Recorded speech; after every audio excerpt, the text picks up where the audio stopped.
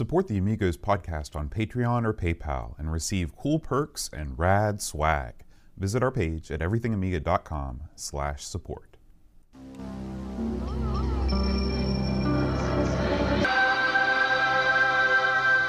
Amiga, the first personal computer that gives you a creative edge.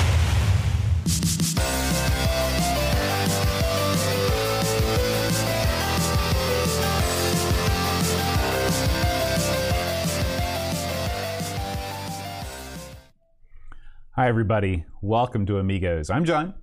And I'm Aaron. And today, Aaron, we're going to be talking about California games. Oh, yeah, man. Yeah. Aaron, have you been to California?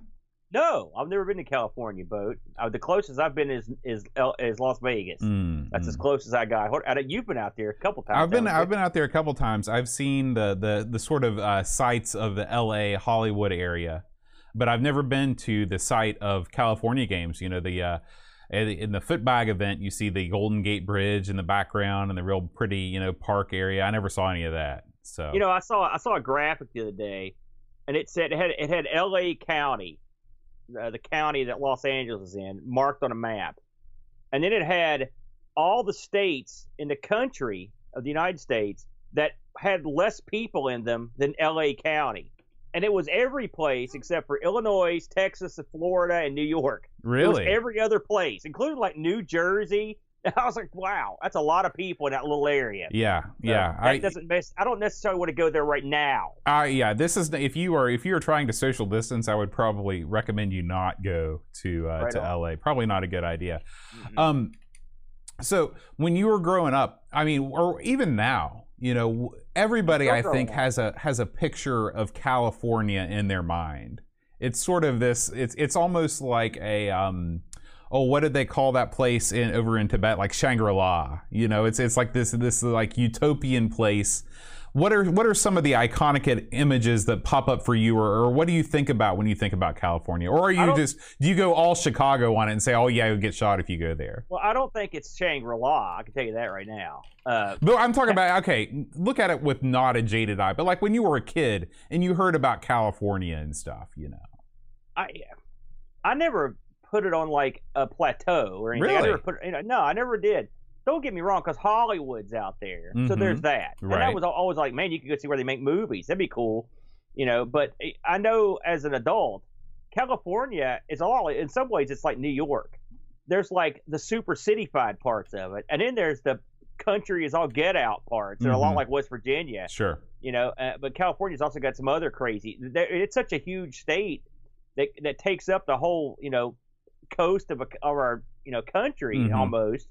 That you've got snow, you've got desert, you've got everything in between, and all the way. So it's there's a lot going on over there. Is it a place I'd like to visit? Yeah, absolutely. There's a lot of things I'd like to see there, but not necessarily. I don't know. I would probably not want to go in one of the big cities, San Francisco or L.A. I don't think Oakland. I don't necessarily need to go there. I would probably just like to see the sightseer stuff that I could see without having to go into big cities. I get paranoid about that. Yeah. For me, I was a huge Beach Boys fan growing up. And the Beach Boys are the embodiment of this Californian ideal. The sand, the beach. I listened to songs about riding around on dirt bikes, little Honda and stuff like that. Yeah. And so I've always had this idea of California in my mind. And of course, when I went there, it's totally different. Yeah, I mean, nothing lives up to your. Like, I used to see Gidget movie. You remember Gidget? Sally Fields? They'd have all the beach party movies, and you're like, look at that. Right. Everyone just out there is hot, and they're tanned, and they're frolicking on the beach. They're having a good time. They're out there riding motorcycles in the dunes and stuff. So, but when you think about it like that, yeah, I can see when you got out there, what were your impressions? I mean, when you you went to like one of the cities. I've been to lots of. I've been to pretty much, I'd say almost every major city in the country. I've been to New York. I've been to Chicago. L.A. was hands down, at least the part that's around like the Mann's Chinese Theater in Hollywood, by far the skeeziest area that I've ever been. I mean, it is full of pawn shops. It's full of people down on their luck. I mean, it's not as bad as Detroit, Detroit is the dirt worst in terms of the downtown area that I've been in. When I went up there to see Depeche Mode, that was no good, man. I was afraid.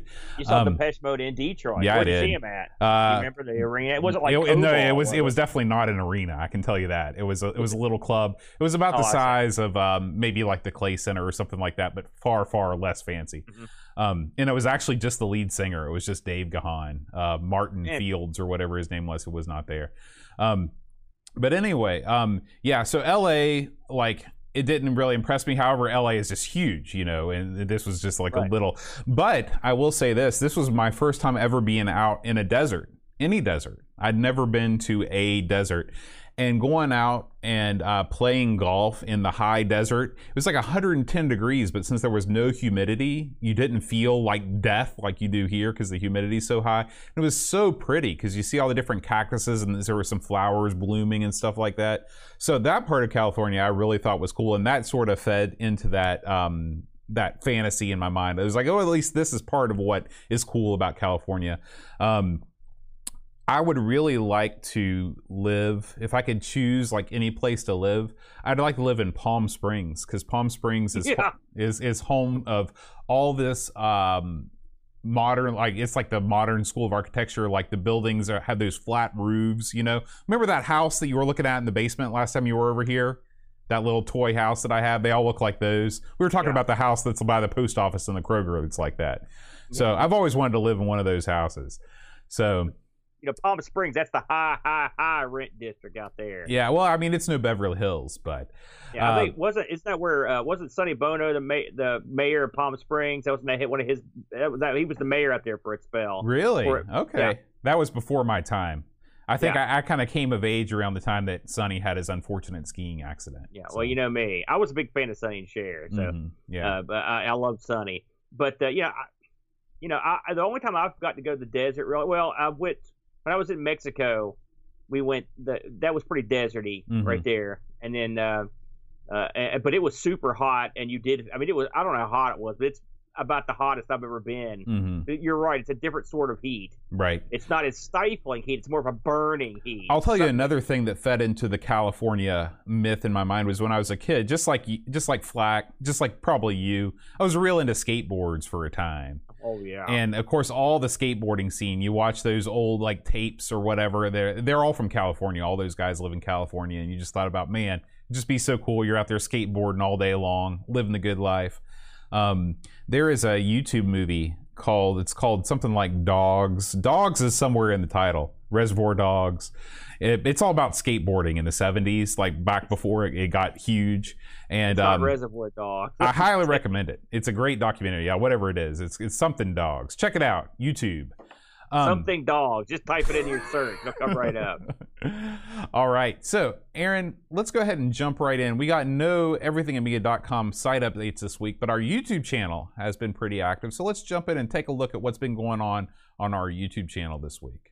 The YouTube channel is a mixed bag this week, just because we were talking about this before we went on the air about our playthrough exploits this week. Man, there's a ton of stuff up here, Boats. You're going to help me go through some of this stuff. All right. Well, really, there's just three things that we should talk about. You're right. The first thing is that our Amigathon mod competition videos wrapped up. We had 6 entries. So again, congratulations to Neon Bang, the Amigathon mod competition winner. Congratulations to BarkBit for that. You can check out all of these in their entirety, and then later we'll also be posting the full segment where we're talking over them. But let's talk about last week's ARG Presents. Aaron, you and Brent talk about the Acorn Electron. Yeah, this was interesting. We had a good time. I actually thought both the games had some merit. Brent's game was pretty elaborate, the Palace of Magic. I played a game called Boffin, or on the Acorn Electron, it's sort of known as Boffin 2, but it's complicated. But the game is not. But it's an interesting game where you have a guy with an umbrella, and you use the umbrella to kind of float down, and it's a very cleverly. I was surprised how much I liked it. You know, the Electron looks very similar to the CGA palette. Well, the Electron is sort of like, I don't know if you actually heard the show, but I did listen to it, but the Electron is sort of like when they made the BBC Micro, they sort of made two versions. There was like the really good version that was going to go in the schools. Then there was sort of like the cut down version for the home. And the Electron was sort of basically took over for the cut down version for the home. So the BBC Micro and the Electron share a lot of the same elements, but the Electron's sort of like the watered down, not as powerful version. Yeah, what I liked about that, when you talked about on the show, what I liked was that even though it was a cut down version, you could add things to it to upgrade it, to bring it up to the specs of the BBC Micro if you wanted to. I wish more cut down versions of computers would do that. That would be really cool. It's neat the way the stuff was added, because it actually, a lot of computers will move out to the side. The Amiga does that. And the most notorious is the TI 994A and the TI line, where you can have 20 foot of stuff. Even the Coco does it. But the Electron, they built this thing that kind of it plugs into the side, but it wraps around the back, and it actually looks pretty good. It's a good look, and it's also saved you some desk space. So yeah, I was actually pretty impressed with the Electron. They had a lot of pretty interesting games. I mean, this is one week where I was not at a loss to find anything to play on it. Now, I will say, I want to pitch this because I know you're on here. This week's, and I'm excited about this one, Boat. This week's ARG will be taping Sunday, will be the Socrates, the VTech Socrates. Now, you were the person that turned us on to the Socrates back when we did the Thanks for Giving Marathon, and when it came up in the wheel, I was pretty excited about it. Brent was, he held his excitement levels in check. But you had a lot of fun with this back in the old days. I did. I've already written up a review. So I'm really looking forward to your breakdown of the Socrates, because even though I have experience playing it, I know nothing of its history. Well, I've got an actual Socrates here in this room right now with me, and so I will be showing that off for the folks that join us with video. It should be a good time. Awesome. Let's talk about. We talked about this briefly during our before the show here about your C64 live stream, Boat. Now, I want you to just kind of discuss what led you to this, and then talk about some of the games you played on the one you released on YouTube. Okay, so this, I had such a frustrating time trying to get the C64 working with the capture card. Roshi was so kind to send a PAL C64 through the post. Of course, I paid big bucks for the flash cart, the same one that you have, and it's not really the flash cart as much as it is you're buying two separate things. You're buying the fast loader cart and the SD drive dealio. So anyway, I got all that stuff up and going. I couldn't get the capture card to work, and at some point, I just reached a breaking point, and I said, you know what, I'm done. I'm done with real hardware on streams, because even if everything's working perfectly, you're never going to get the graphic fidelity on the stream that I was happy with. Even when things were working perfectly, just you don't get the sharpness that you do. And a lot of it is the fact that it's coming through, composite or whatever. But it's not only that; it's also working through the VCR of Doom, where it's recompiling the signal for it to be displayed on the capture card. And so I made a decision. I'm sticking to it. I'm actually going to be selling all of my flash carts. The SD drive, the Atari flash cart, everything's going on the auction block. So watch eBay. The NES? The NES, yep, I'm getting rid of that too. Why? I'm only going to be playing the carts that I physically own. Everything else is going to be emulation. Please don't put this stuff up until we talk about this later, so I can talk you out of doing this. Because you're making another one of your patented boat rash decisions here. I can feel it. So all right, well, at least give me a week until I get back from vacation. We can discuss this later. But at any rate, I was very happy with the C64. There's a program called GameBase 64. C64 has historically been difficult for me to emulate. But there is basically a package where you download the front end, and it's a very simple front end. It's nothing like CoinOps or not even like GameX. It's really just like the MAME GUI, if you've ever messed around with that, where you load games from a menu, but everything pops up right away. The only downside is I couldn't figure out how to get Vice to save my joystick settings. So every time I loaded a new game, I had to I had to reconfigure my stick. But other than that, we played 15 games in an hour and a half, Aaron. So we really ran the gambit. We played some Mr. Do. We played Kangaroo. We played a game called Kangaroo. Karate, which is like Karate Champ. Blue Max. Just a ton of different games. I would say that my favorite of all the ones that we played was a game called Drop Zone. Aaron, have you played Drop Zone before? I don't think so. It looks a lot like Jetpack. Your little dude looks like the Jetpack dude from the Spectrum, but it's like Defender. It's like Defender with a twist. Instead of just rescuing your guys as they come up, as the aliens pick them up and carry them away, you actually have to pick them up in your arms and deposit them in a special holding cell. And so I watched you play this. It looked interesting. Yeah, it's a really fun game, and I've heard that there is an Amiga PD title of the same name. So maybe one day that will come up on this show. So if you are into the C64, I will say that actually having some time playing it and not just being frustrated with it not working is making me like it more. I still think all the claims that it is as good of a gaming experience as the Nintendo Entertainment System are entirely unfounded. That's just not true. But it is definitely the king of the hill when it comes to the 8-bit home computers. I don't think that it holds a hand. Oh yeah, I mean I think this is better than the Atari. Absolutely, it is. It is a much better. I mean, take Drop Zone for example. The Atari just couldn't do this. There's no hardware in the Atari that could produce a game with this speed and this kind of scrolling with this fidelity. Absolutely not. The Atari will always have a special place in my heart, but I am fully willing to cede that the C64 was as good as it got with the 8-bit micros. You know, it's funny, just to go back to our beginning of this conversation about but you selling all your multi-cards and stuff. I have found recently, in this year, that I find it much easier to play stuff on original hardware, as long as it's not the Amiga. But I like the C64 multi-cart, the Coco, the Atari. Like, it almost always works every time. Now, that doesn't mean it's going to always be easy to bring it to your computer with a capture board. I'll give you that. And again, we could talk about this for the rest of the night because I think about this stuff all the time. But like with the Atari, you've got to make sure that you've got the right version of the disk image on there that works.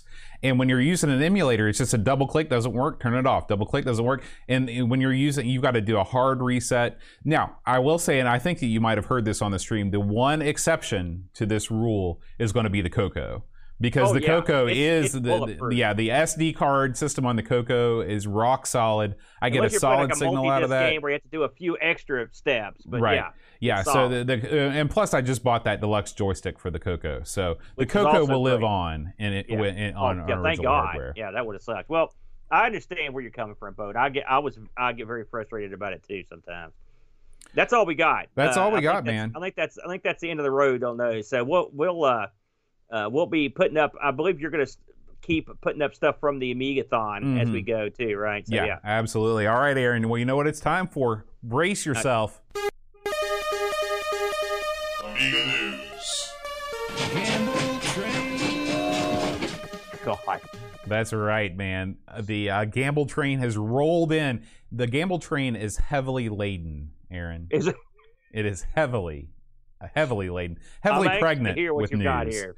The first out of the dock, Aaron, is our buddy Doug. The 10-minute Amiga Retrocast put out a video this week extolling the virtues of the Amiga 3000. Now, Aaron, did you have much experience with the Amiga 3000 back in the day? I owned one briefly. Okay. Briefly. The truth of the matter is, I've looked at these in magazines and stuff, and I was like, boy, I'd like to get me one of those. Oh, I'd like to also rob a bank, because I didn't have that. There's nowhere in this. I wasn't in the same stratosphere as the ability to own one of these. But in terms of use, extremely limited. I learned a lot from Doug's video that I didn't know, to be honest with you. I mean, I can understand why these are popular. He really hates the way the Amiga 2000 looks. It's big, bulky. See, that philosophy has changed, if I may. When I was younger, man, when PCs were coming out, we wanted the biggest, beefiest, heavy metalist cases. I've told you about Chad's, the Chud's big, huge Eliminator class case that was as big as the back of a truck. Right, it's like a Star Destroyer. But that was what you wanted because you needed space to implement all your various gimmicks and cards and all those extra drives. And when I would look at a case like the Amiga 3000 has, now I look at this differently today because I want more desk space, you know. But at the time, that was not when this machine would have been out. I would have looked at this case and I've been like, that's too delicate, too small a case. The Amiga 2000, that's a case you can anchor a ship with, you know. So I'm going to disagree with Doug there, but everything else he said I think was on point. And plus, of course, it's not a video about an Amiga without bad-mouthing Commodore for another dumb move that they made when they put the 4000 out and they sort of like made it not as good as what they had. Yeah, well, I mean, I've got to say that I was already a fan of the way that the 3000 looked because it just looks different. You know, it's a different looking pizza box design. Yeah. But what really won me over was that this was really the last time that Commodore put out a big box Amiga that wasn't a complete disaster. I mean, the 4000 was just such a failure on a number of levels. I mean, it didn't live up to the chipset that was promised. It didn't come with a CD-ROM. You know, there were tons and tons of corners cut on the 4000. It seems like the 3000 was the last time that everybody at Commodore could rally behind something that had the potential to be cutting edge. I think you're dead on, Bode. I mean, there was a lot of stuff in there that made a lot of sense. Yeah, and it's a shame. Of course, listen. It's the trademark, the hallmark of a dying company is when they get when the wheels start coming off. That's when dumb decisions get made to save money, and ultimately you cost yourself in the end. And you know, put it down. Another failing. Yeah, but it was interesting. I learned a lot from this video. I have to say I learned quite a bit. Yeah, I mean, just think about not got to fool with them. You know, just think about how this thing came out. I think in 1990 or 91, something like that. If they would have shipped a CD-ROM in this thing and been really at the head of the curve. It would have made. I mean, it could have made a huge difference. So I wouldn't say that I'm in the market for a 3000, but if one would happen into my life, I wouldn't kick it to the curb. I thought you were done with original hardware. No, I'm going to play original hardware till the cows come home. I'm just not going to stream it anymore. Oh, I see. I got you. Yeah. I personally would not. I mean, if someone said, "Here, have this Amiga 3000," I'd take it, or a 4000, but I'm perfectly satiated and satisfied. I probably wouldn't take a 4000. Setup. I'd give the 4000 the elbow drop off the top rope. Why is that, Bode? It's AJA. It's no good. Well, I mean, I don't let AJA into my house. Too, it's got nothing else. You made a guest appearance on one of Doug's videos as you badmouth AJA. How do you feel about being the poster boy for hating AJA? I feel great about it because I'm leading the charge for the truth. All right, Aaron, next up on the news, let's talk about this video from our buddy, not really, he will never talk to us, LGR, Clint. He's talked to us before, he's a good guy. So he is setting up his new Amiga build in a Checkmate case. I think from his first video, he had, this is what makes LGR different than us. He's like, out of my several PAL A1200s, I cobbled together a working unit. I've got this 8 million sitting around. I'll put that in there too. It's right. Like, are you kidding me? Well, he's the man. Have you seen all the stuff he gets every month? He gets tons of stuff. I had to laugh when this came on because I'll watch his stuff. I always enjoy it, and he's very smooth and he's very good at what he does. And this is one of the rare times where you see Clint go into something and just get stifled at every turn. He wanted to install a new workbench. He couldn't get that to work. He couldn't get stuff to line up in the case. When he got that done, he couldn't get the cards to work right. He couldn't get his joystick to work. He couldn't capture the video. He was having all kinds of trouble with this thing. And, of course, we've been doing this for a while now. And as we were just discussing, ironically, having trouble with the Amiga is just what happens. It's funny. I was listening to videos at work today, and my Amiga build video came on, and I said something. I had to laugh at my own words when it came up, and what it was how happy I was to have the Amiga because anyone that knows anything about the Amiga knows there is no correct build. There is no Amiga that's going to run everything every time, and there is no magic formula to make your life easier. Just that's part of it. When you're an Amiga owner and you're doing a lot of crazy stuff, life is pain. Yeah, you just have to deal with it. So I felt for him as he struggled through this, but he is a trooper, and everything turned out fairly good for him. And eventually, he even got the joystick working too. So not too bad. It was an interesting video, that's for sure. Yeah, I thought it was neat how he used that analog stick for the flight sims and stuff. So well, eventually, yeah, yeah. All right, moving on down the line, Aaron. Let's talk about something. This might be one of the biggest news stories of the week. Stephen Jones is back with a brand new product, the AMI hybrid system. I wouldn't even call this a product. It's not. This is a piece of software that, and I'm going to try and explain this, and you can stop me when I say something wrong.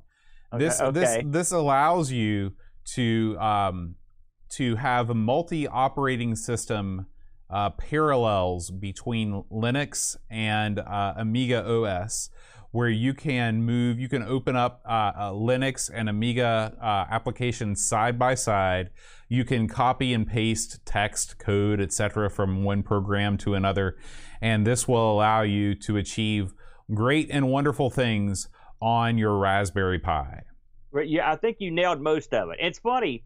We've had to understand this by committee because I watched. I think I was one of the first people in Discord to sit down and watch this because I watched it right. I happened to be there right when it came on, and I watched the whole thing. It's an hour and some odd minutes, and then I watched it and I noticed, and I was like, I watched this. I think I know what's happening, but I'm gonna send Tinmark a note here, because Tinmark speaks the language of this goblin. Absolutely, yeah. I was like, Doug, do I have this right? And he's like, yeah, that's it. And you pretty much nailed it. This is what this is, and it's built off of a similar program or ability that sort of allows us now. But in essence, what Steven's got going here is a way to load Amy Berry onto a Raspberry Pi, and then run some Linux programs sort of from your simulated Amiga desktop. And he runs a media player, and he runs Chromium, a couple stuff, things like that. And the ability to move text around with the cut and paste. He tries to run some games. He much like Clint, he did not have a perfect run. He had some issues with things not working exactly as planned. And of course, this is still being in the build phase here of this.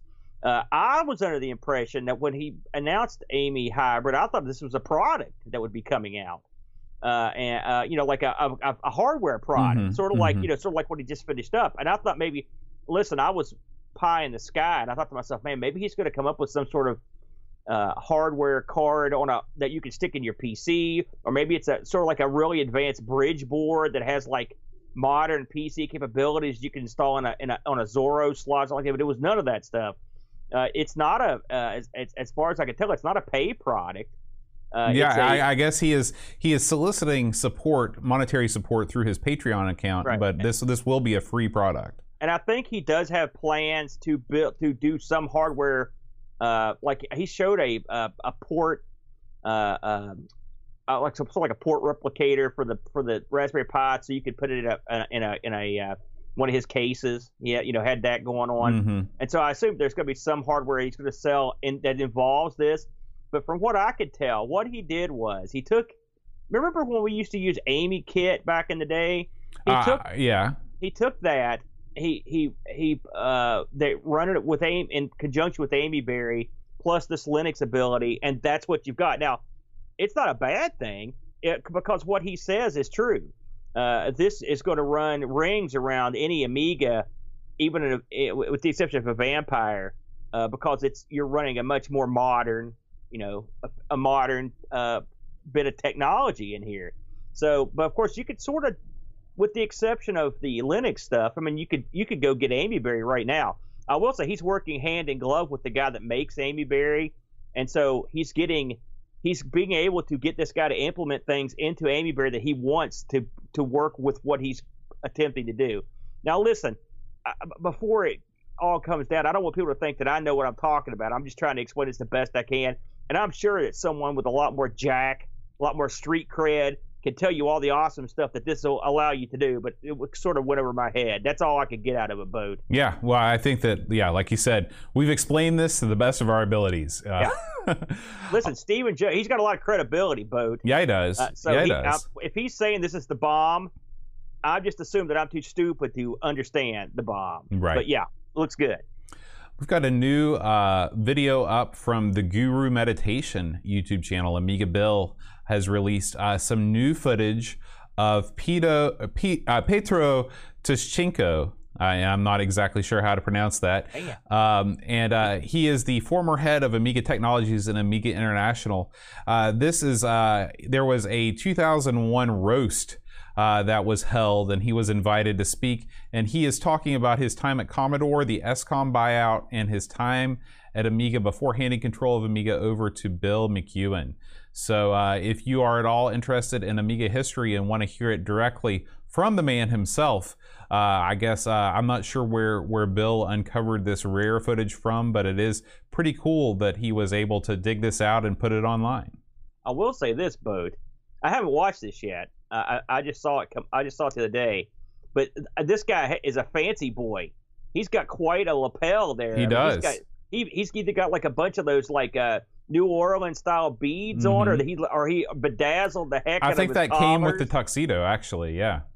Have you ever gotten to wear anything that fancy, Boat? I've never been roasted before. I think that if you get roasted, that's what you wear. It's like your uniform. We need to have a roast for you, Boat. I've got material. You know, I'm a big Don Rickles fan, and I watched all those old celebrity roasts with Dean Martin. I would love to take a crack at you. You'd have to wear something like that, though, where I'm not interested. We'll put that on the schedule at AmigaCon West Virginia 2021. Yeah, the boat roast. Yeah. I like it. All right. Next up is, look at this thing, Aaron. This is an Amiga tattoo with some Galaga mixed in. What do you think about that? It's intricate. I mean, listen, I'm not a big tattoo guy. I was gonna say, where do you stand on tattoos in general? It's funny, you're the second person to ask me that today. Really? Yeah. Because our front desk chick's got a bunch of tattoos. She's like, "Do you have any tattoos?" I'm like, "No." And she's like, "Why not?" I was like, "Well, I'm afraid of needles," which is true. But also, I never would spend the money. And also, what am I gonna do? Enhance my body with tattoos? Are you kidding me? I'd just get my face tattooed. But, I mean, this looks great. If you're into tattoos and you're into the Amiga and you're into Galaga, then this is your. And I'm guessing there was a 68,000 chip on their boat. I don't know. It's some sort of a MOS Commodore chip. 6581 is what it says on the thing. I can only hope, boat, that whenever they tattooed this on this guy's arm, that the artist observed polarity. That's the only thing I can hope. Key that pen first. The last thing you want to do is have this thing inserted incorrectly. You get magic smoke come out of your arm. It's no good. That would be, yeah. All right. Next, Aaron, is the fastest Amiga CD32 ever. This comes to us from the one and only Ravi Abbott. Yes. And this is the TF360 prototype. Now, have you had a chance to watch this one yet, Aaron? I did watch this boat. I watched this in its entirety. Tell me about it, because I've not yet watched it. Well, Ravi has connections, Boat. Yes, right? That's true. He's way more connected than me or you. We don't have any connections. We're not even connected to each other. And so Ravi got this prototype and then somehow sourced himself an 060. Good luck, pal. Right. Because I've seen other videos where I don't know if you saw that one video that was out a couple weeks ago where the guy had bought all those 060s. They were all counterfeit, or they were all the wrong version. Yeah, oh my because gosh. you have to get the right version of these things. If you get the wrong version, it's crap. Everything's crap. If it doesn't have a B or an A in the name, then you don't have the FPU or whatever, the MMU, you're screwed. You get nothing. And so this is Ravi taking this 060, plugging it, violently shoving it into his CD32, which has already got a bunch of crazy mods on it. He's got all the terrible fire. He's got everything stuck in this thing. And what you end up getting is the world's most jacked up CD32. He's playing videos on it. He's playing demos like 10 times the speed. He's doing it all. Does he play Doom on it? Yes. Does he play Quake? Of course. He does all the stuff. He plays Gloom. He plays everything on it. It's a CD32 that's jacked to the nines. Also, I like the fact that Ravi mentioned that the Terrible Fire Edition gives you the ability to plug in a PC keyboard, but Ravi's too cool for school because just like any other schlub that had one back in the day, Ravi's plugged in his Amiga 4000 keyboard. Oh, one of the yeah. few people on Earth that's got one of those bad boys sitting around that they can plug into this thing because he's not going to put a PC keyboard in this thing. Mm-mm. He's created himself a wacky monster. Now, he says this thing is not without its limitations. I believe he said that the CD-ROM doesn't work, ironically, with this thing in because none of the games that had CD audio wouldn't get the audio, and he had some trouble capturing some of this stuff. Boy, we know how that feels. Yes. Yeah, if you wanted to see, if you ever thought you could see Quake played on a CD32, this is the video for you. It's very bizarre, but I guess I watched this video. And I thought to myself, you don't ever need one of these. I've often thought this because I don't know. For me to have anything above an 020 would be a waste of that because I don't know what I would do with it exactly. Mm-hmm. But people like Ravi that do all this crazy stuff, they need all the power they can get. And so I like the idea that someone decided to take and get as much power as they could cram into a CD32. So I think Ravi won. He's the clear winner of the CD32 Power Wars. Awesome. And I assume this thing will come and be produced at some point. But, I mean, if you're going to go out and get your own 060, good luck because those are rare. This is a long-form article that somebody posted up on the Discord. And I also saw this on Twitter. This is this is called the Dork Web. This website, and it's called Crash and Burn: The Amiga ST Story, and a lot of this stuff we've heard before, but it's always nice to see a fresh take on it. Somebody writing an original article, and sort of the art of the long form article has been lost in the past couple of years since video has become more and more of a thing on the internet. So I was glad to see this, and I wanted to give this guy some praise because he really goes all out, and it's a very, very well researched article, and I enjoyed reading about the Atari side of things because obviously, I'm well familiar with the Amiga situation throughout the 80s and the 90s, but the Atari 16-bit side of things was something that I thought was really neat to read about. So if you got an afternoon and you want to read a really cool article, I highly suggest you check this out. And of course, all of these news links are in the show notes underneath the YouTube channel or on the in the podcast notes. It's got your girl right there, front and center too, Debbie Harry. Yeah, I posted a picture of Patsy from AbFab just so you can see how much they look alike. Not a bit. Not a bit do they look alike. All right, Aaron, the last thing I want to talk about is our friend Pixel Vixen over in Japan has recently put out a new Amiga 500 pixel art poster. She has hand-drawn this Amiga 500 and has produced this poster that is very attractive. It is for sale on her Redbubble site. If you just search for Redbubble La Pixel Vixen, you can find she's also an artist of the various types of manga, including the piece that she did for our pixel art contest, the Bubblegum Crisis picture. So you can get all those things at her Redbubble shop. Support her. She is a big player in the Amiga community. She's definitely a Ramda 1/2 fan. Yes. I see a lot of that stuff. Yes, absolutely. Yeah, I saw that come up. And hey, if you want a nice poster, bam, you're in. That's a good price too. All right, Aaron, whatever your name is. Amblin. Good old Amblin. That's what they call Amblin it. Entertainment. Amigo Amblin. So the Gable train has unladen its wares. It is now empty and ready to pull off into the sunset. We bid it a fond farewell as we go into this week's game, California Games. Wow. What a you are a poet, my friend. Thank Your you. talents are wasted on me. You need to go out and do something. You need to run a news station or something with that tongue of yours. Let's talk about California Games, or as I like to call it, the bane of my existence for the past month. This was released or escaped in 1988. Now, this was around before that boat, as we both know. The Amiga was not the initial system this came out. I'm not even sure what is it. Was it the C64 was the initial, I think? I'm not even sure which one. I'm sure that the C64 was the original release. I'm sure. Before we get into the particulars, let's just talk about how widespread this thing was, Bo. Because I think me and you, between the two of us, have probably played this on 10 different systems over the years. You had your Apple II. Did you ever play with the Apple, by the way? The Apple II GS? No. Something tells me this would be good on the Apple. I don't know No, why. it would be horrible. Have you ever used an Apple II joystick? No, I've never used one. It's the word. It's one of those craft. It's like the Coco stick. So imagine all the fun of playing this with a non-self-centering analog stick. Did I not have a third-party joystick developer? I mean, really? well, I'm sure that they did, but nobody ever uses them. Like you have to buy adapters and stuff because there's a proprietary connection. Well, then I guess that's no good then. Anyway, I'd forgotten this got a release on the Atari. I don't think I've ever played this. The Atari 2600 got a release. This in fact, one of my streams I played it. It is awesome. It is fantastic. Really? Yeah, it is a great version of this game.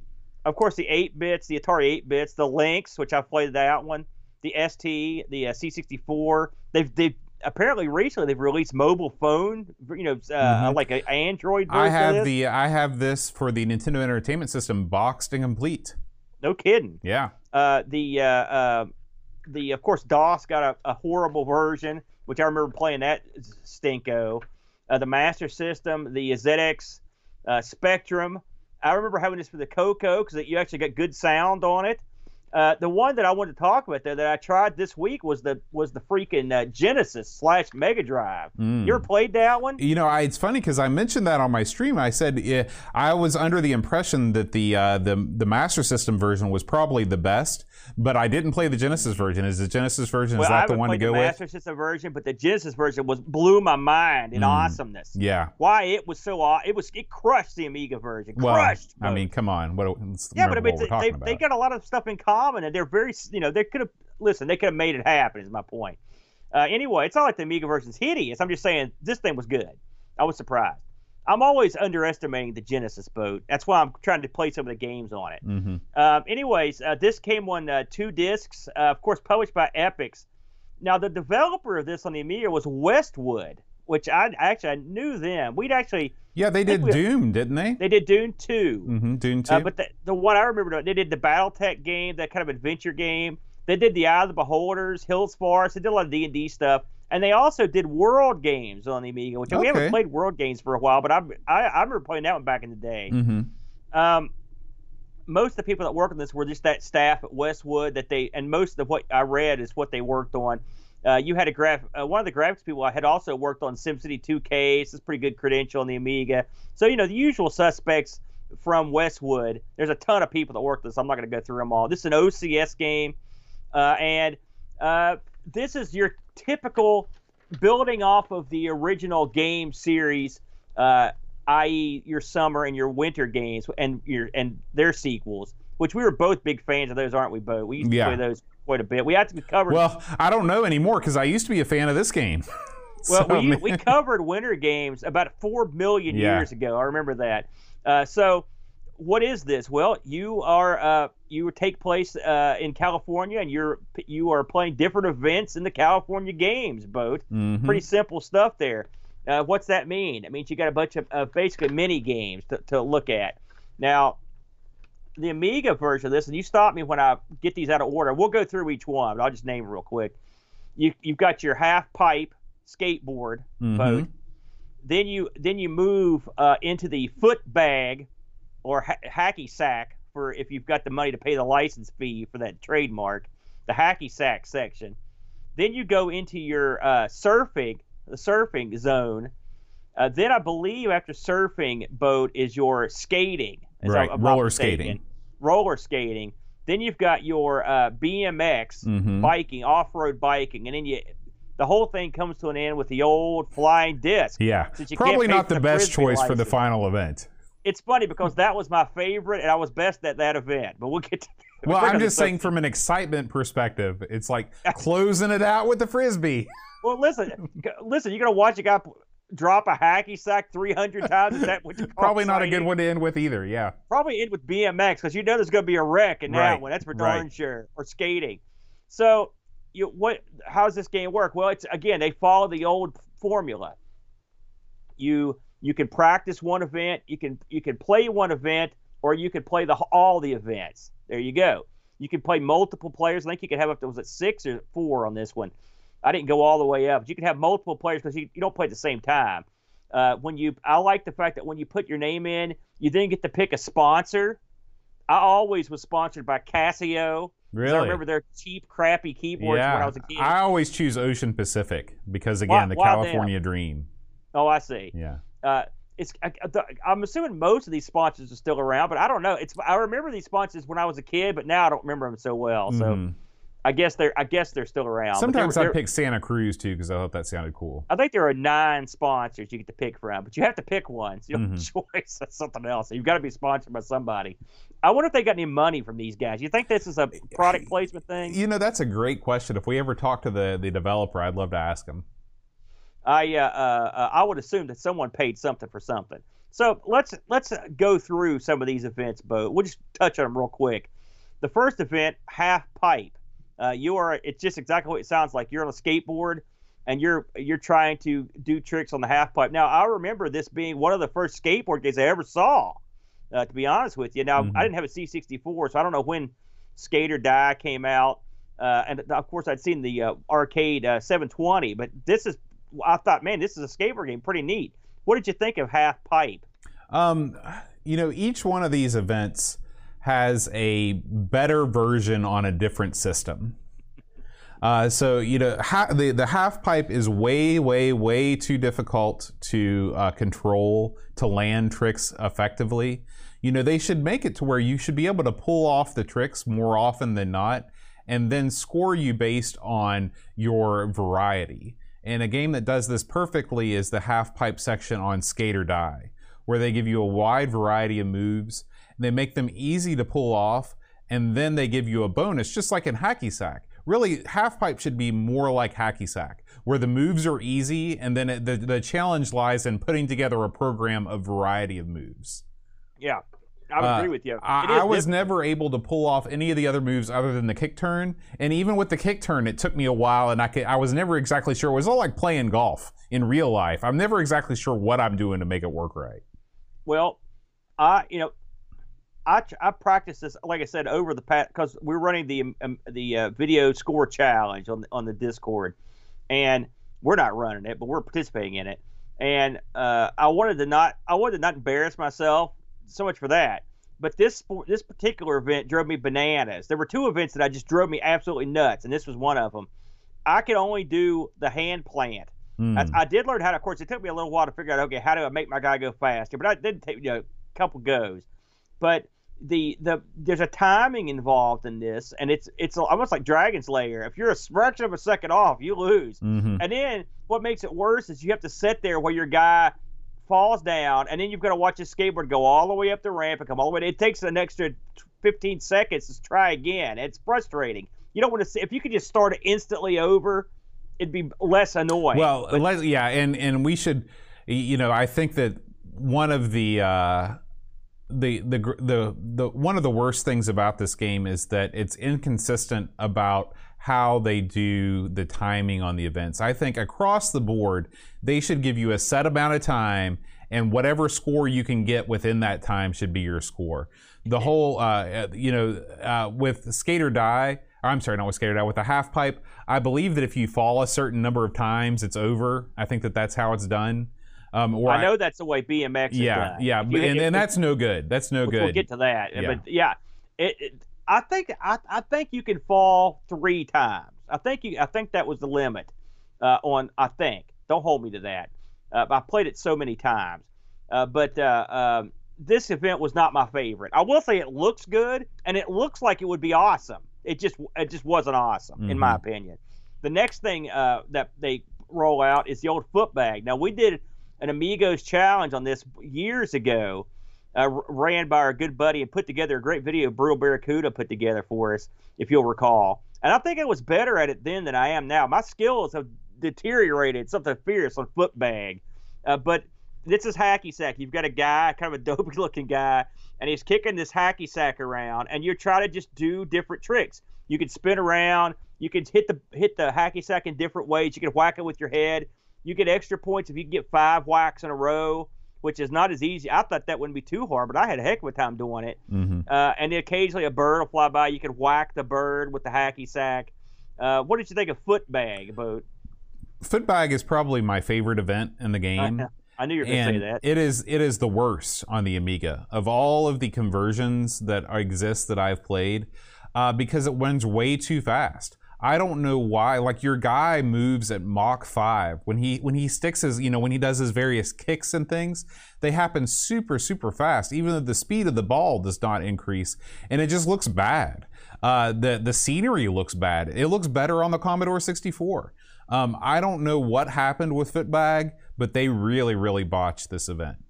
I don't think it's not horrible. It's playable. It's okay. I think it's one of the better events, frankly. Well, it's like being the world's tallest midget. Well, I'm just saying. I thought it was okay. Again, I played this on a lot of other systems, and so I thought this was okay. One thing I wish you'd go ahead and just get this out of the way. The Amiga could have done much better on this game in entirety. Then they didn't do a great job. Well, I think that there are some events that, at least in the graphics department, are better than the other ones. But even in the graphics department, the Footbag guy it doesn't look as good. Yeah. Especially, like I said, after playing the Genesis version, it's just like coming back to this, it's a real letdown. But I liked Hacky Sack. It's just, but I mean, this is an event where you had to practice quite a bit. Now, the next event, it was the other most frustrating event for me, which was surfing. Now, I played this. I used to love the surfing event when I used to play it back in the day, and I was pretty good at it. I could do the tricks, jumping out of the water. What you're doing in this effectively is you're surfing, and a tube of water is coming up, like a wave is building behind you. You're riding that wave. That's right, the curl. Thank you, Boat. And you can actually go into the curl, and they've been very clever. You can still see your guy like through the water. It's a good effect. Mm-hmm. And I'd say this is probably the best looking event. The problem I had in this one is back before I could jump up out of the water and do a turn and come back down, and that's where you get the good points. I could not land hardly anything on this version. I don't know why. So what I was reduced to doing to get my score up is to do lots of like spins in the water and do stuff where you get right inside the tube. It's funny because every version of this game is different. In the Amiga version, it's more difficult to jump out of the water and come back on, but it's much easier to do 360s than in other versions. Like you can pull off 360s on the wave, just spinning around in a circle, doing a complete circle. You can do that until the cows come home on the Amiga. With that before the curl gets you. I agree. So surfing it's probably my favorite event on the Amiga, on the Amiga version of this game. I enjoyed being able to have a set amount of time rather than failing out for too many wrecks or whatever. You never understand how the scoring system works. It's a judging system. I like the judges screen. It's and the judges screen is pretty good. The surfing gets a thumbs up from me. I like surfing. I just wish I was better at it. So I mean, I wish I knew the trick to getting in and out of the circles. That's the most fun you could have in this game is in surfing. And with this part is to jump up out of the water, and you could do spins and stuff if you're good enough. And I couldn't do any of that stuff. We should also mention that occasionally a dolphin will float by, and there's something else that floats by. I'm trying to think what it was. I don't know if it happens in this version. I don't think I ever saw it, but in the Nintendo version, when you wipe out and you're under the curl, you see Jaws' head pop up, and you hear the Jaws theme come up, and you get eaten. Cute. I know there were two things that I saw in this, but I don't remember what the other one was. So let's talk about roller skating. Okay. An event that's angered me on every machine I've ever played it on. And I will say this one's consistent with the other ones. You play a hot bikini girl that's roller skating down the most unkept street on earth. How this got near the beach. This is actually a realistic portrayal of like if you were on a beach up in Jersey. And it's where they have it taking care of the sidewalk that's cracked. There's crud all over it, dirt and junk. And the beach is right there. It's just like, man, this is a dump. That's what you're skating on with this hot chick. And your job is to jump over obstacles and occasionally even duck stuff as you try to keep your chick from falling over. What did you think of this one, Boat? This one was difficult to control compared to the C64 version.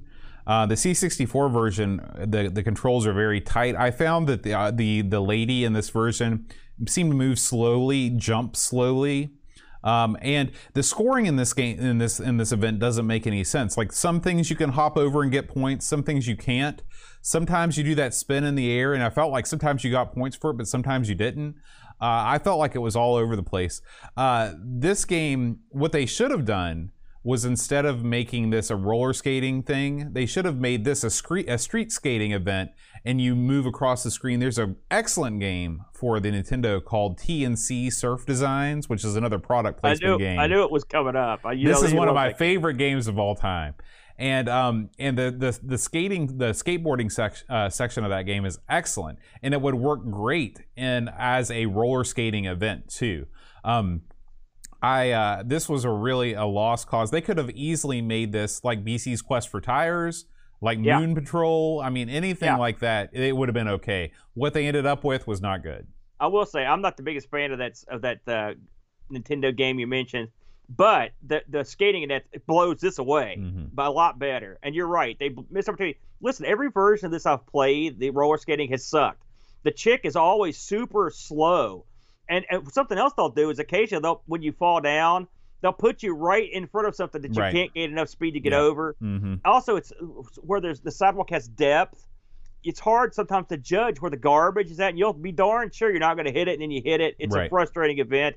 Then you got to wait for her to get back up again. It's another thing. It takes a while. It's just not my favorite. And it should have been great. They dropped the ball in this one. So next up, and we've got to talk about this one, the old BMX course. Now, I'll tell you something. I haven't played this for a while. And I remember playing the BMX course back in the day and having trouble with it. And I knew that the controls were real wacky. And so this time around, I just went and I tried it a couple times. Then I went and got the docks. You got to have the docks for this one because it also gives you how the scoring works for some stuff. But right out of the gate, if you just put a joystick in the guy's hand and said, "Here, play some BMX," they would crash almost the second they picked up the joystick. It's not going to go well. What do you think about BMX? BMX is best played on the Atari 2600 version of this game. I'm shocked that you've never played the 2600 version of California I may Games. have, but I don't remember it. It is so much fun because your guy is super, super tiny, and you can just rocket off obstacles. It's amazing. It's so good. This game would have been okay if they would have just made it to where you can race, either give me a set amount of time or let me race to the end and see how many points I can get. I hate the fact, I think you get 2 or 3 minor wipeouts. If you attempt a front flip and land on your head, it's game over. Yeah, I realize that that's realistic. However, I'm playing a freaking video game. I don't want realistic. I want to have fun. And so that really killed this event for me. I know that there's ways that you can cheese the score. They were talking about it in Discord. I never took the time to figure out what those ways are. However, this is one of the better events. I did enjoy this one. You can get on a run and you feel good when you're going on a run. You get up at some speed, you know. So it's one of the better events, but again, it's definitely flawed. I think this event's middle of the pack. And I will say to go left and right, it's up and down, for example. And if you try to hit left on the joystick, that's pop a wheelie. You instantly die. Whoever thought this is a lot like the skating. It's like, why did you overthink the controls on this? All you got to do, you've got a course there, it's okay. Just make the controls fun, and then let us go. Why do you have to have everything be so stupid? Well, I don't know why, but the controls were idiotic. Now, once I got past the controls, I still wouldn't call this that much fun. It's okay. It's no Excite Bike, I can tell you that. No. It's not even in the same ballpark as Excite Bike. But yeah, graphically, it's okay. It's okay. The tricks you do on this, you get different points for different tricks. But most of the time, I was too scared to even try tricks. I couldn't believe I was still on the course most of the time. Like, yeah, I'm doing it.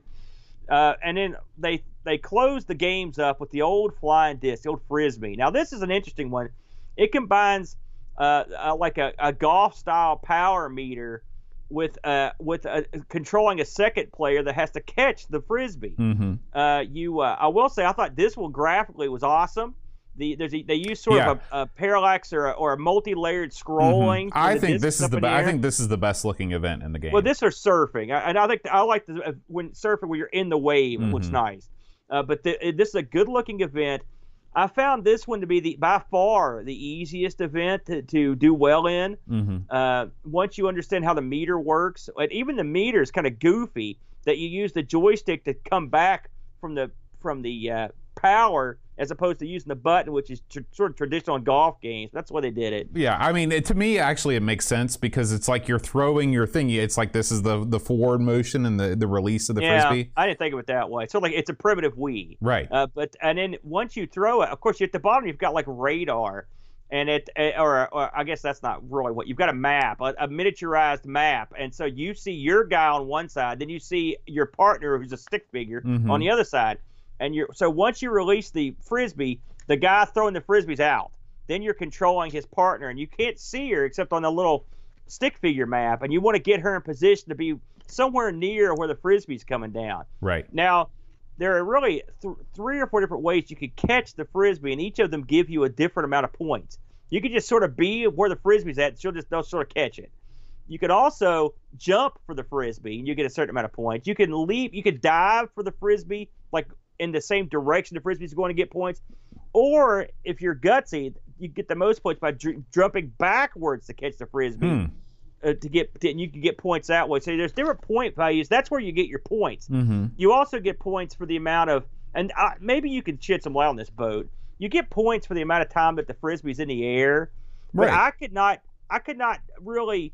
I mean, I had to get a good throw. I just sort of always stayed in the green. Yeah. I mean, that's what you do. Right, but it wasn't like say like a javelin in track and field where you can make the thing really, you can change the angle and get a radically different throw. I mean, you'll get a radically different throw. You'll dump it on the dirt. I mean, the angle is set by the first path of the gauge. So the gauge going up, if you don't put it right in the green, if you take it beyond the green, your angle is going to be too high. If you get it before, your angle is going to be too low. Right, but I mean, like say if you're playing a golf game, sometimes you can go over a little bit to try to get a little more behind it, maybe or a little higher angle. But I noticed on this that there was not a little room for error. No. There was not a lot of room for experimentation. And so what I ended up getting was I almost always had a great throw. And when you've almost always got a great throw, it's not that tough to catch. I struggled with catching it consistently. I always seem to get a good throw, but I'd get close. It's sort of like when I play any sport, and then the ball's coming at me or the Frisbee's coming at me, I just cower in fear. So, but that's the way it is, isn't it? Yeah, I do like the flying disc event. I love the music. This is one that it's another one of my favorites. I don't like the way that your characters are modeled in the flying disc. Like your guy is like shredded. He looks like a muscular dude. There's no muscular dudes playing flying disc. There's guys that look like me. They need to have somebody there that's a little bit tubby, balding. That's the guy they should have got to play flying disc. This is it's a very simple game, but I like simple, so that attracted me to it. I think it's a weird event to end on. And this is one that does look the best, I think, from all the systems, at least from a scrolling viewpoint. According to Ricky DeRocher in the chat, the Genesis version does not even contain the flying disc game. Yeah, so, I don't think it does. I didn't go all the way through every event on that. I just played about the first 3 or 4. Oh. But so man, really, you can't really say definitively that the Genesis version is the best version. Yeah, I even without flying disc, I think it crushes this. Really? I'll have to check it out. It looks and sounds so good. Wow. Listen to this, boat. I stumbled upon this when I was researching this, and I was looking on Wiki. So get this. When this was developed, right, the development team ended up being like an all-star cast of guys. So the guy that originally developed the half-pipe part of the game, he went on to develop the game Chips Challenge, which is a well-regarded game. Mm-hmm. Remember that one? The guy that designed the footbag game, he was the guy that invented the technology used in Microsoft's DirectX. Wow. I know. Crazy, right? So this guy, Kevin Norman, is the guy that did the BMX game. He went on to found the educational science software company Norman and Globus, who made the ElectroWiz series of products, which is kind of cool. Okay. And so you had some guys in here that went on to do actual stuff. Kind of neat. This was a fairly well-received game, back in the day. Let me see if I'm not sure I actually wrote down what the here we go. Yeah, I thought I lost my mind for a second, Boat. So Lemon gave this thing a 7.5 not bad. Ace gave this a 630. I guess that's out of 1,000. I'm not sure. I don't know what Ace does. Then you've got Amiga Power dropped the ball on this thing, or dropped the bomb on it, 51%. Man. They just killed this thing dead. Of course, this is a later review. Anytime they review these things later on, they always murder them. I don't know what they wanted. You're reviewing a game that's like a couple years old. What do you expect? Why are you killing this thing? Mm-hmm. The One gave this a 71. CU Amiga gave it a 60. And so I don't know what they were wanting. I don't Aaron, think it's that bad. Before we move on to our Discord, I just want to hear your final thoughts on California Games as a whole. Well, it's funny. Look at those reviews. It's a good question. It's funny, Bo. I used to, when someone said, hey, what do you think of California Games? I was always like, yeah, California Games, that was awesome. What a cool game. But having gone back and played this, I didn't enjoy it as much as I thought I did. And some of the events made me angry, like real angry. I'll tell you, that skateboard event and the skating, and really, and the BMX too, where it just, until you learn the controls, you're just like, oh, this is so stupid. Mm-hmm. And then after you learn them, you're like, why did they do that? Mm-hmm. I just think they made a lot of mistakes. Yeah. What I need to do in closing is I need to go back and play this on another machine that I know I played it on before, and see if it's just I don't like the Amiga version, or I just don't like this game. What version do you think you played? I know I played this on the C64. I know that for a fact because that's my buddies had the C64. Mm. So that may be the version I'm used to playing. It wasn't the Amiga because I'd played this way before. I know the DOS version as well, or the Tandy version. So I had to go back and try those. I've got this on my computer. So that sounds like a fun activity for your next Friday night retro stream. Yeah, the California Games experience. You may be onto something there, Bo. Good idea. What did you think overall? I am exactly in the same boat as you. When this game came up on the docket, I was like, yes, California Games. Yeah. And then I played it and I was like, oh.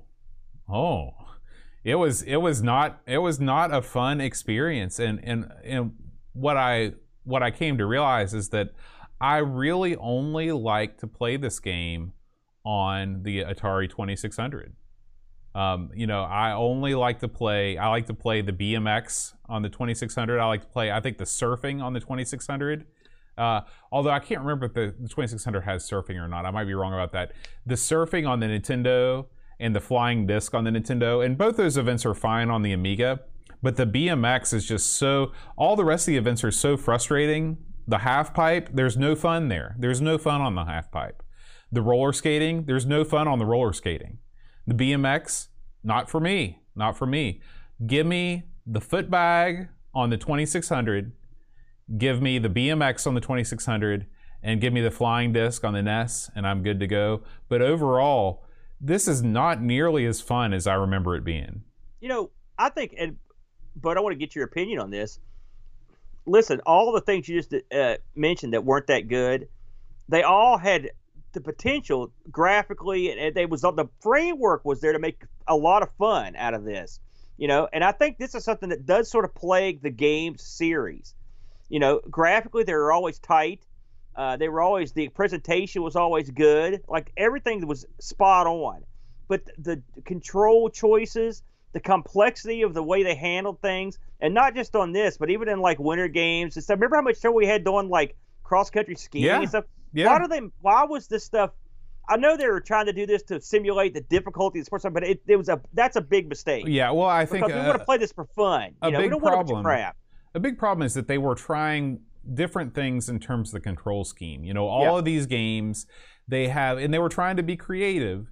And I think that if you spend a lot of time, you can get okay at them. But these games are designed to be casual experiences. I mean, you can get 8 players or 6 players in one of these games, and you know for a fact that all your buddies are not sitting at home working on ice skating in winter games or whatever. They're not going to be perfecting their skills. So you want to have a casual experience, and that's the thing that I think later, like Wii Sports or something like that, really nailed, is that here's a thing that you can do with your buddies that you don't have to have a lot of insider knowledge or practice to do. I think that Wii Sports is like the pinnacle of all the games.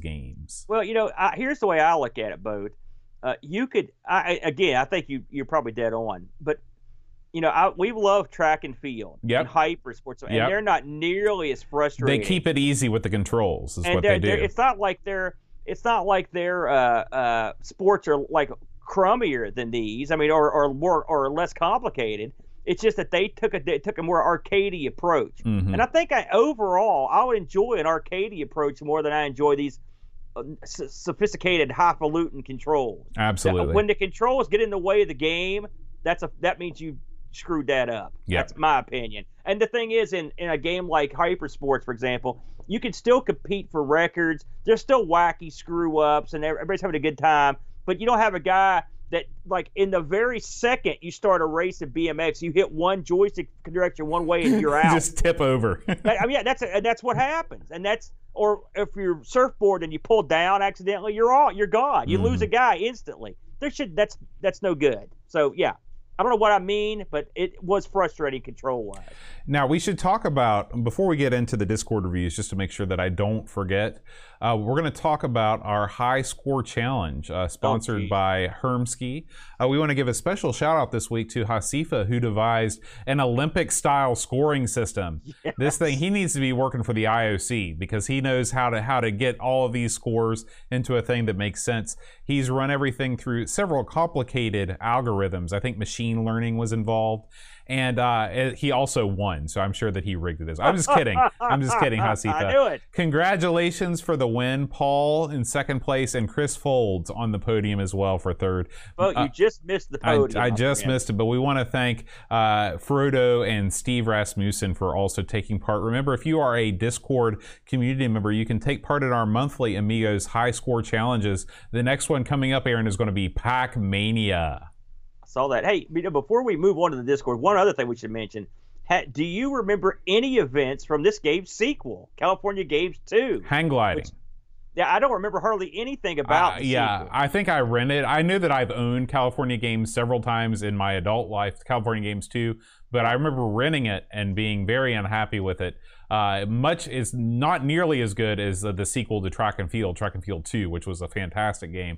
But did Track and Field 2 come out on the Amiga? I don't know. I will say, of course, California Games 2 was sort of a big bust.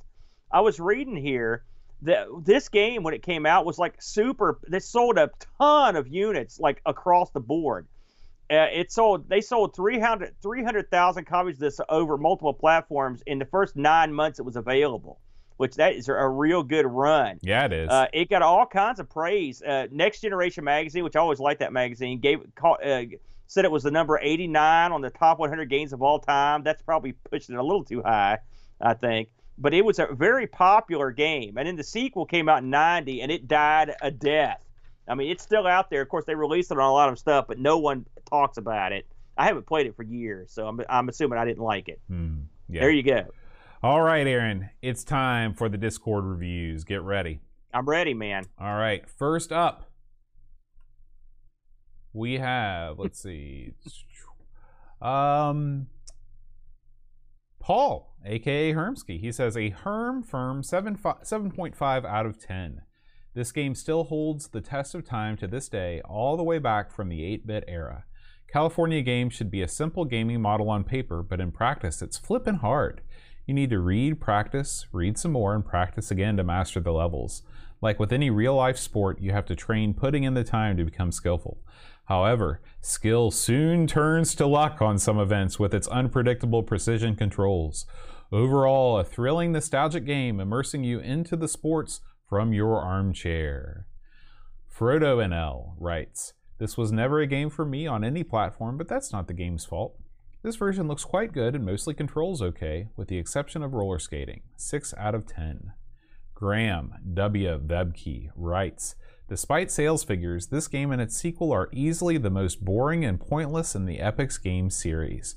Surfing is okay for about 5 minutes, but with only one type of wave, not even variation in wave speed, it grows old fast. BMX and Halfpipe are mediocre at best, and if you like these things, there are much better games around. Flying Disc and roller skating are just filler events and are totally pointless. The only event that saves this game from an annihilation is Footbag. Good old Hacky Sack saves the day and is the only event that offers replayability and a skill challenge. 4 out of 10. And he'll Graham backhand on that one, Bo. Yeah. He was not a fan. The Graham backhand. I love it. Flack writes, although I have very fond memories of this game, in hindsight, the overall concept is better than the execution of the events. Halfpipe, which should be the game's most fun event, is limited to 3 moves that are harder to pull off than riding a halfpipe in real life. The flying disc and surfing events are boring, and roller skating is just dumb. That leaves BMX and footbag as the only 2 events I wanted to play for more than 5 minutes. I adored this game as a skateboard-loving teen. Today, I'm not sure why. 5 out of 10. There it is. Flack was right there with us on that one. That's right. Jason Warrens writes, Tubular, 7 out of 10. Chris Folds writes, with the high score challenge, I put in my first serious stint with this game, taking time to learn all the sub-games. The result? A game that is less than the sum of its parts. Like others have mentioned, some events are fillers, some lacking, and some just not fun. I'm looking at you, Disc Throw. Fun for a blast, but if I paid full price, I would feel robbed. 5.5 out of 10. Roshi writes, a soulless collection of mediocre minigames that tries to coast on its then relevant theme. A footnote in the encyclopedia of multi-event sports games and not especially worth revisiting in the modern era. Wow. And finally, Ricky DeRocher writes, a unique offshoot of the normally serious Olympic-themed game series.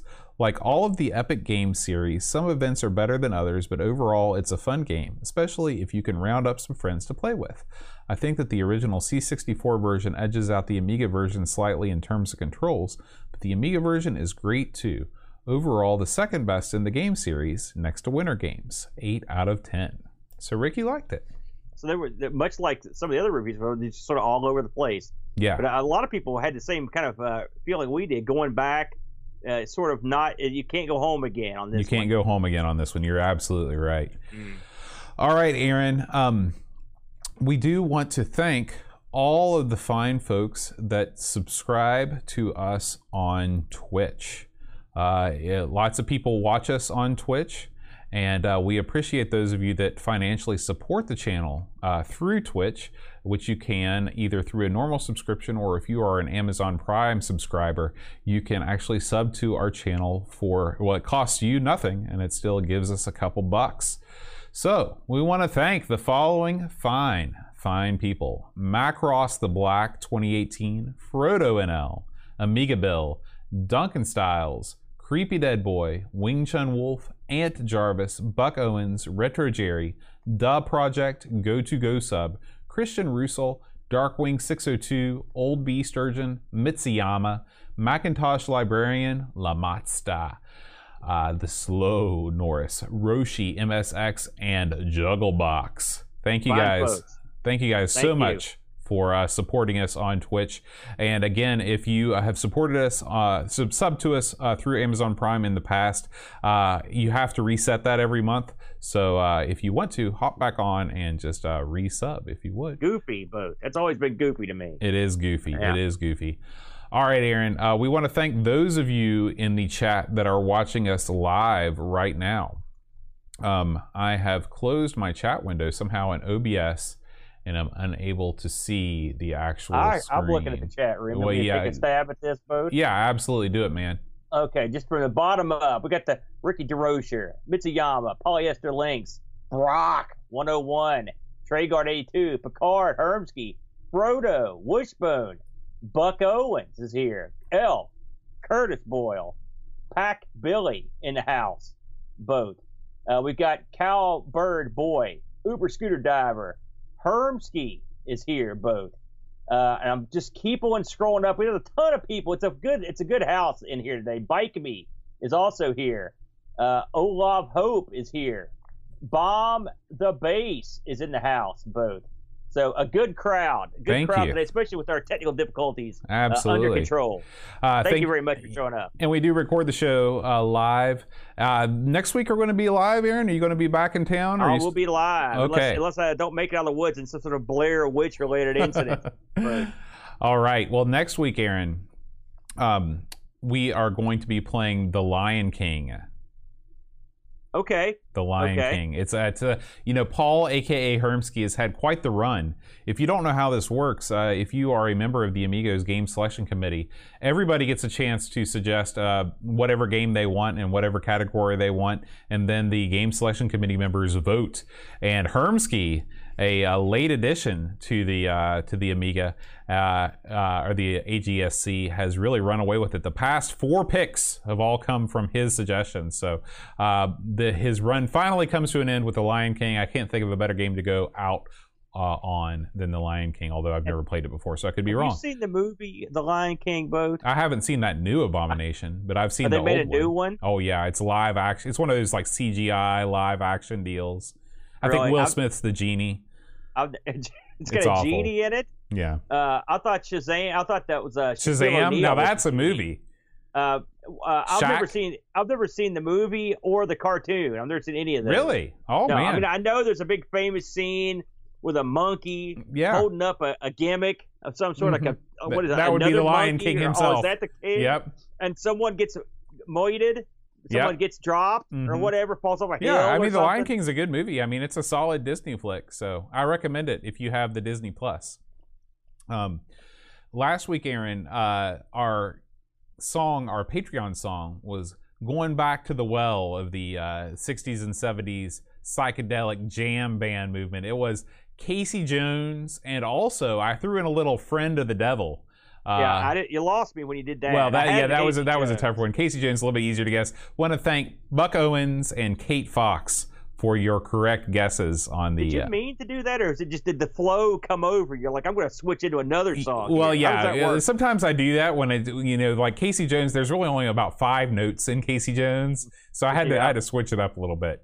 That won't be a problem with this song though. If you know this week's Patreon song, please send me an email at john@amigospodcast.com, and I will announce your name as the winner. And we, of course, do want to thank all of our beautiful, beautiful Patreon supporters. Anybody that contributes to this show, even if it's just $1 a month, man, you're doing way more than most, and we salute you. So here we go. Cello Code.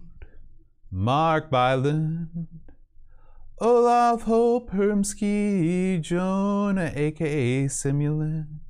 That was the intro. Now here comes the verse. That was the, okay. Jeremy Jones, Ethan Little, Alien Breeder, Dave Velociraptor, Calbert Boy, Joel Fuchs, Lane Denson, Luke Hudson, John Cook, Bomb the Bass, Roshi, Frodo and L, Soul and Sizer, Tech Mage Jurgen, Mr. Cola, Daniel Williams, Bernard Lucas, Jerry Dennington, Zorglove, Commodore Kid, Reflection, Simon Ledge, Cap'n Crispy, Kilobytes, and Caffeine.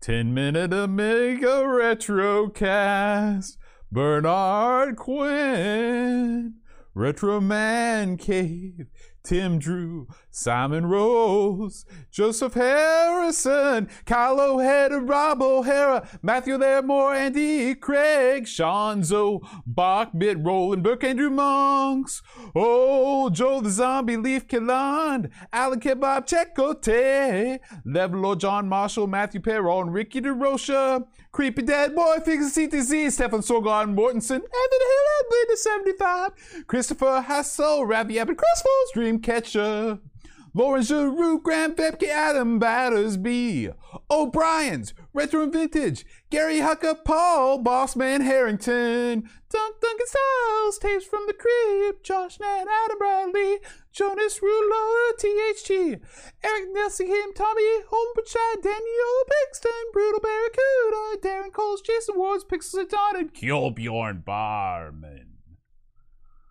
That was a song? That was an opera. It was a space opera. Is that what that was? You know, I think I've used this one before, but I'm going to break it out again, Bode. You're getting a bucket for Christmas, my friend. because you cannot carry a tune. I thought I was You going to need die. something. I thought I was going to have to No. kick the bucket. I thought I was going to die after listening to the last part of that. My God, you got a helium tank run up through your shirt? What the heck was that? Let's see. You know, so there's a lot of instrumental breaks that I have to cover. A lot of Yeah, backbeats. what was this, by the way? That's what's going on that was the saxophone solo. that you were singing? Yeah, you do that sometimes. It looked weird, Boat. I'm not going to lie to you. I thought you were conjuring something. I might have been. Music is a magic spell. No. God. All right, guys. Thanks as always for listening. We will see you next week for The Lion King. Until then, Adios. adios.